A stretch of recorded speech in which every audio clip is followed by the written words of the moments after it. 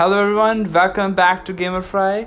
How's everyone doing? Your host Chani is here to greet you. So welcome. Let's start with today's game. Today we'll be talking about a survivor horror game.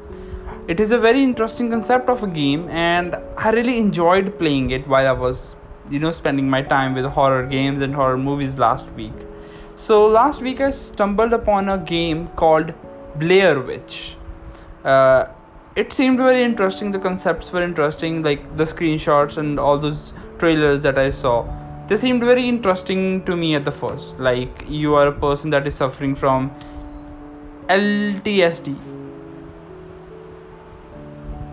So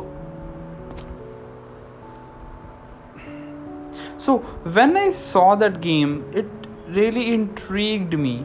Like, the concept of the game was quite good. The game focused on survival horror mechanics and a bit of stealth as well. The game is played in first person perspective and requires a person to use different kind of equipments in his bag. There is a camera, there is a torch, there is a bit of food for your dog as well. That is kind of a good ending kind of pathway. I don't want to spoil it, but there is a hidden pocket in your bag that have dog treats. If you are playing this game, make sure to feed your dog properly. So yeah, there is also like a dog that helps you throughout the game.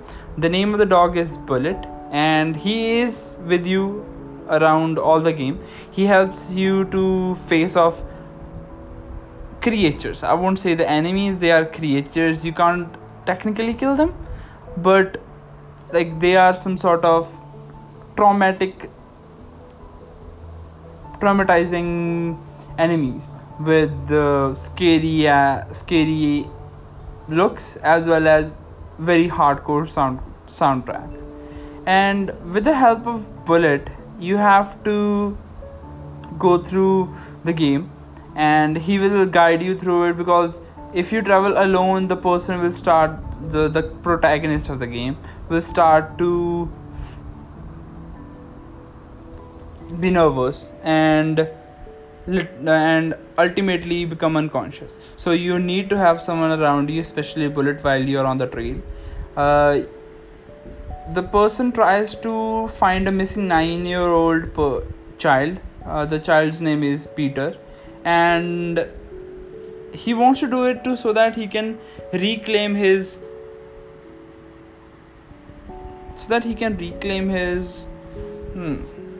how should I say it, respect in the police force.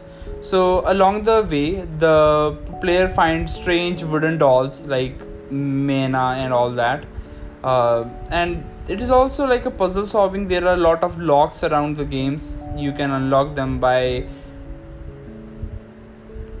brute force, trying all the combinations, or you could complete the game and find hidden clues.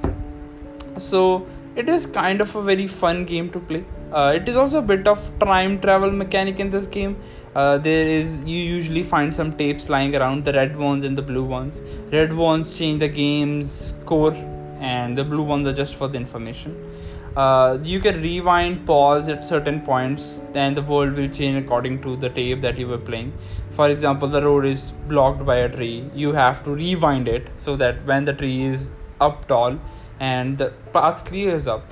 So anything that you rewind in the tape rewinds in the real world, and you can pause it at any time. I do agree that Blair Witch received a mixed critics. Like, graphics and atmosphere is great, but the difficulty of the game is quite unbalanced. Sometimes you feel like you are kind of dragging through the game especially at the end, when you really want to just complete the game and just be done with. So the game is fun to play. It is single player game and is available on majorly any console that you want to play: Xbox One, PC, PlayStation, and Nintendo Switch. So yeah, and if someone wants to experience it in VR, it is also available on Oculus and Oculus Quest 1 and Quest 2. So that would be a great experience if you are looking for a VR experience of the game. This is also developed by a very nice team, Bluebird team, and it's a fun to experience it, to spend your weekend. Especially, I really recommend playing it at night. It brings more horror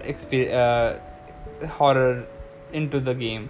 So yeah, so this is what we'll be talking about today, and that's all. So everyone, have a great day, enjoy, have fun time playing this game. Peace.